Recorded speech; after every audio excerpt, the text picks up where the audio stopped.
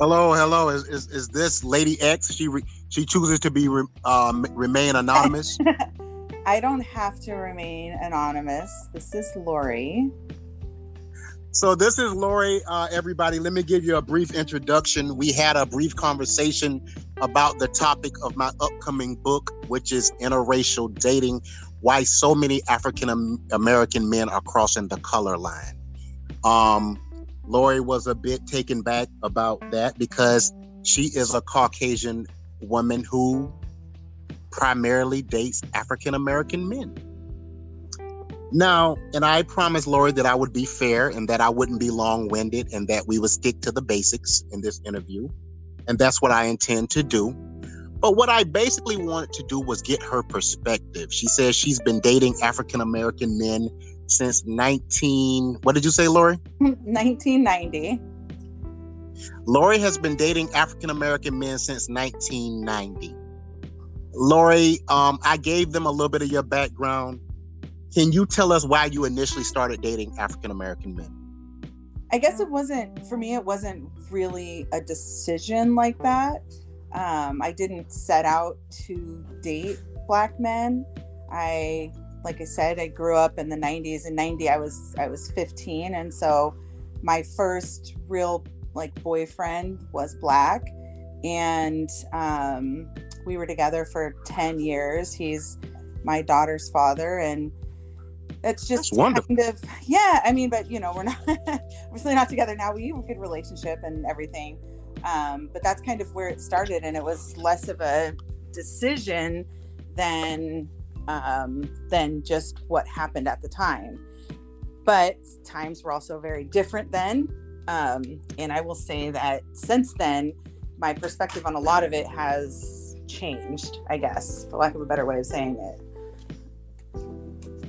Now, Lori says something very interesting to me when we was having the kind of post-interview chit chat. She said something that I thought was quite interesting. She said, people don't think about who they date, they just do it. I kind of disagreed with her on that. She said, no, you're not a woman. So she said that women don't think about who they date, they just do it. So here's my thing. I've heard a lot of Caucasian women say I like chocolate. If he isn't African American or he isn't Black, he won't even get the digits. I have no time for him. So are you saying that for you, Lori, that's not the case? You just date the person, not the color? I wouldn't go as far as to say that, and I have my reasons for that. What I would say is that a lot of Caucasian women who primarily date Black men, I don't know if I would put a percentage on it, but at least a subset of them, it is tied up in fetishizing Black men. It's tied up in maybe family issues with their dads or things like that have kind of pushed them to rebel in that way. And that's not to say that their feelings towards those men aren't valid or anything like that. But I think that it's more of a sort of a superficial and not very well thought out way of dating. And I think it isn't very conducive to raising a family with a Black man. I think for activities, sex, fun, whatever, that's fine. But I think you need to really think about it a little bit more than that before you embark on anything more serious than that. Now, ladies and gentlemen, to piggyback off what Lori said, I think it made a lot of sense. But she basically said, and this is the gist of what I got from what she said, a lot of white women, Caucasian women that choose to date African American men, it's more of a fetish. They're doing it for reasons like they've heard that African American men were better in bed. That stereotype has gone around for years. So she's not saying it's not genuine and they can't actually love these men, but she thinks that they date African American men for the wrong reasons. Like it's more of a fetish. It's more. I won't even say that it's the wrong reason. I just think it's a very superficial reason, and I don't know how you could be the white mom of a Black son when all of your reasoning for liking Black men is tied up in I just like Black. Like that's just not enough. And that's not what Lori said in the pre-interview. This is a PG show, so I can't say how she worded it, but she said that the Caucasian women that date African American men just love black so and so, and that's an expletive. We'll bleep that out. I don't know how to do it, but I found that very interesting because it made them sound a little bit shallow. Like the only reason you're with this man is because of that. And it's not all. It's not most. I don't even think it's half. But you can clearly see it when you immerse a white woman into a completely black environment, whether it's a different state with a different environment, a different club with a different environment, whether they're in the family environment. It sticks out like a sore thumb. You can see that they're not really trying, I guess, to be in tune on any other kind of level. And it's not all, not most, but it's definitely a thing. She said they're not she's basically saying they're not trying to be in tune. That and I spoke about this on an earlier podcast. The Caucasian women that do date black men, they just want the black man. They just want to be able to say they're with a black man. Do they care about Black Lives Matter? Do they get involved in those type of issues where it's time to speak up for a black man? When Trayvon Martin died, when Eric Brown died, when Tamir Rice, these people died, where were the white women that date black men? Were they on the forefront going, stop killing our sons? So basically what I get from what Lori is saying is they just want to be with a black man because it's like she said, it's superficial. It's just the trendy hot thing on TikTok. Every Caucasian woman is with a black man. So that's a little bit disappointing, but I appreciate her perspective on that. And because I have my reasons that I think Caucasian women date black men, but she's definitely educating me a little bit this evening, so I appreciate that. So Lori, your kids are by an African-American man. Am I correct? I have a 30-year-old daughter and a 7-year-old son. Yes. By an African-American man. And yes. You, and if I'm not mistaken, you said that was a great relationship, correct? With their two different dads. With the first one, who was like my high school sweetheart, we have a good relationship. With the second one, it's more of a recent thing. We have a decent relationship, but he's a good dad. Decent relationship, but he's a good dad. Mm-hmm. And I think in an earlier podcast, when I talked to a young lady who was a flight attendant, she was much older than the black man that she was involved with. She met this black man after she had been in a 15-year marriage. So I got the feeling that when she first met him, like Lori is saying, it was more of a fetish thing. He was tall, he was built. It was a fetish thing. And that's my problem with interracial dating. I think you should date somebody because you guys have chemistry. He lights your fire. You guys relate on all types of different levels, spiritually, intimately, emotionally, not just the fact that he's a black man. That bothers me. I believe inevitably love has no color. Love who you love. But when you fetishize, and I think I'm pronouncing that right, I have an issue with that. So her children are... I think a lot of it is subconscious though too. I think it's like you're, as like, especially like that situation, right? You come out of a 15-year marriage relationship, whatever it is, you get this new thing that's the opposite of what you've been with. And by nature, it's fetishizing. But I don't think people think about it that way. They'll be like, I'm just excited. I'm just this. And I think what everybody in every single relationship needs to do is think about what they actually have to bring to the table in terms of understanding, in terms of relatability, in terms of what can they do for the family, in terms of understanding someone's like mental state and all of those things. And I think, regardless of who we're talking about, but especially in this situation, I think that people are not doing that. So let me give you a scenario. You're at a party. You're at a company function. You're dressed nice. You're a single lady. You see a Caucasian man standing there.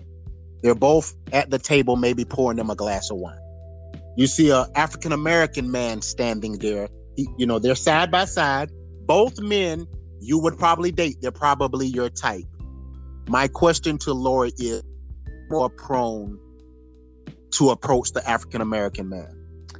I do not date white men, and I have dated white men in the past before my son was born. When I had it was just me and my daughter, I dated actually 3 in a row, all decent guys. You know what I mean? Nothing bad about any of them, but I had a little streak where I dated like 3 white guys in a row. And I just feel like probably like a lot of Black people would think white women can't relate to like the Black issues that really go on. I felt like those white men could not relate to anything about my daughter. I felt there was a strain when I'm trying to blend families, and like I always felt like my daughter would kind of stand out because she's mixed. She's like, but she's darker complexion, big hair, all of that. And so for those reasons, like I just would not date what is a white man going to do for my Black son right now? Like, I just don't see it. It's not even about attraction. It's bigger than that. Like, I just wouldn't even entertain. And in every single one of those relationships, it was not a big issue. They weren't like blatantly racist, nothing like that.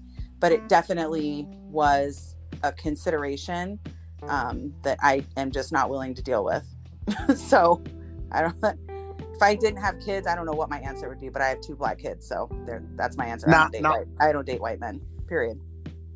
Now I'm raising my hand. She made an interesting point, and I want to piggyback off what she said. I'm raising my hand as one of the men that think that, and I don't know why we think this, but we do think this. Anybody that is non-Black cannot relate to the issues that Black people face in this country. We think that. I'm sorry, but I come from the South. I come from South Carolina. My mother was Black. My grandmother was Black. I'm not sure a Caucasian woman, and I could be wrong, but this is just the thinking. I'm not sure somebody that is not Black and has not endured that type of struggle is able to relate to someone who's Black.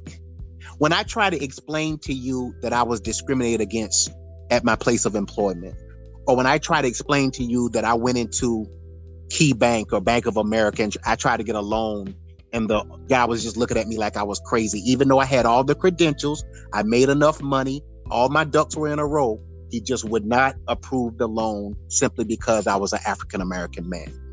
So can somebody that is not African American relate to that? Can somebody honestly relate to that? No, the answer is no, honestly. And you'll remember, like, before we started talking here, one of the things I had mentioned to you is like over the course of from 1990 until today, like, first of all, culture is totally different back then, right? But through today, and even through like the most recent events, those are, and I told you during the pre-interview as well, like, I just don't think people are thinking enough, right?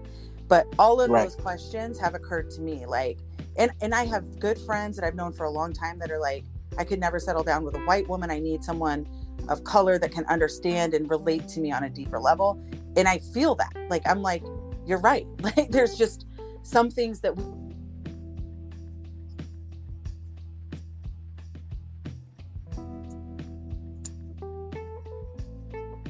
Lori, are you still there? Can you hear me? You went out. You said some things will never. Go ahead, start from there. Some things will never. You said that no matter what, there's some things. You said that you had friends that said they would never settle. Yes, exactly. Like, I have like, Black men that even have divorced white women and have gone on to marry like brown or Black women, right? And they've said like they would never marry a white woman again openly, like, because they don't feel like a white woman can relate to them on that level. And I actually, I feel that from them. I'm like, I don't find it insulting. You know what I mean? Like, I take no offense to that because I can totally understand that point of view. There's nothing I can do about it though. I'm white. So I think the number one thing, like, as a white woman that deals, primarily with Black men, who's raising, like I said, Black kids, all of those things, I think white women need to honestly practice just shutting up more and listening, because I mean, sincerely, I mean, I mean it. You know what I mean? If there's and I say that because back off, not to cut you off. Not just white women, white. No, I'm not going to say that. Go ahead, finish, Lori. I'm sorry. Go ahead. I mean, I don't speak for for white men, but yeah, I just think that, especially, you know, if you're dating Black men, or if you're even involved in Black culture, if your kids are mixed, or even your family members or whoever, you really need to kind of, at this point, take a back seat and really listen to what the people who are actually in those communities say. You can't be, we're white, I'm adjacent, right? So I can't, if a Black woman says X, Y, and Z is racist, I can't be like, oh, well, that happens to everybody. Like, no, I have to listen and trust that and take it into consideration in regards to how I move going forward. And I think you are spot on, Lori. I think you're spot on. I really do. I think people just need to be quiet and learn from one another. And not saying, you know, you can't understand my struggles as an African American man, but what you can do is, I'm not going to use the word sympathetic. I'll use the word you can show empathy and you can listen. You can show empathy and you can listen. Like you said, you're a white woman. You'll never be Black, so that's not your world. But you can empathize and you can listen. And listening sometimes is therapy in itself. This is what I'm going through as a Black man. You're in a relationship with me, so you're already invested. And you owe me the courtesy to just give me that ear. But go ahead. Thank you so much. No, yeah. And I think, speaking from my own perspective over all of the years, right? I had my daughter first, and I was primarily with her. My viewpoint was a lot different. And I would look back at the younger me, and I was 18 when I had her, but I would look back at the younger me and think, like, I had a lot of really ignorant thoughts about race and racism and all of those things. And even through the progression over the years, it really took, when I had my son and I really like Trayvon Martin and Philando Castile, and you know what I mean? Like, all of these things, I was seeing them on TV, and it's just like, the Philando Castile thing was crazy, because me and my daughter were driving back from Portland, and we pulled over and we're just crying on the road. It's like, what can I even do to protect this Black boy that I brought into the world? I don't know the answers, right? But and there were people in like the comment sections, and it's like, you know, it's like, God, white women, you just don't get it. Do you have to have a Black son in order to understand this? It's like, no, maybe not, but nothing drives it home quite like having a Black son and really feeling exactly like you can't protect him. You know what I mean? So I know exactly what you mean. And for those that are not familiar with the Philando Castile situation that she's talking about, Philando Castile was the African American man who was shot on Facebook Live. He was actually a cafeteria worker. Did everything. Yeah, he did everything. He was a full-time cafeteria worker. The cops, they were mistaken. They thought he was a guy that had just been involved in an armed robbery like a few blocks away. And his girlfriend was like basically pleading for them not to shoot him. The cops still shot him on Facebook Live.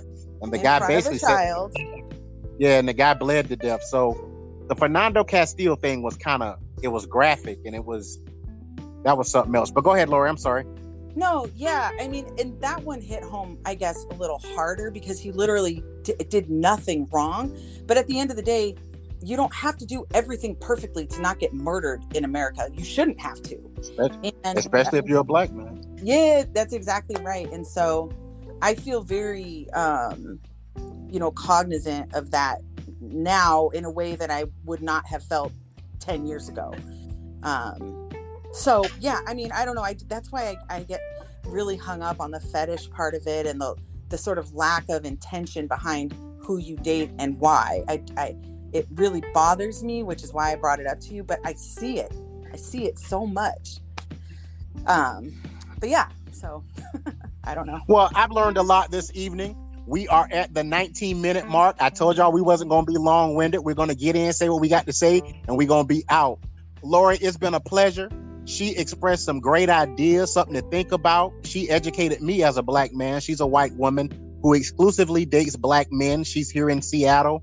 I'm definitely going to try to have her on some future podcasts because she is wonderful. She has a great perspective, and I learned a lot. So again, you are listening and tuned in to Derrick Talk.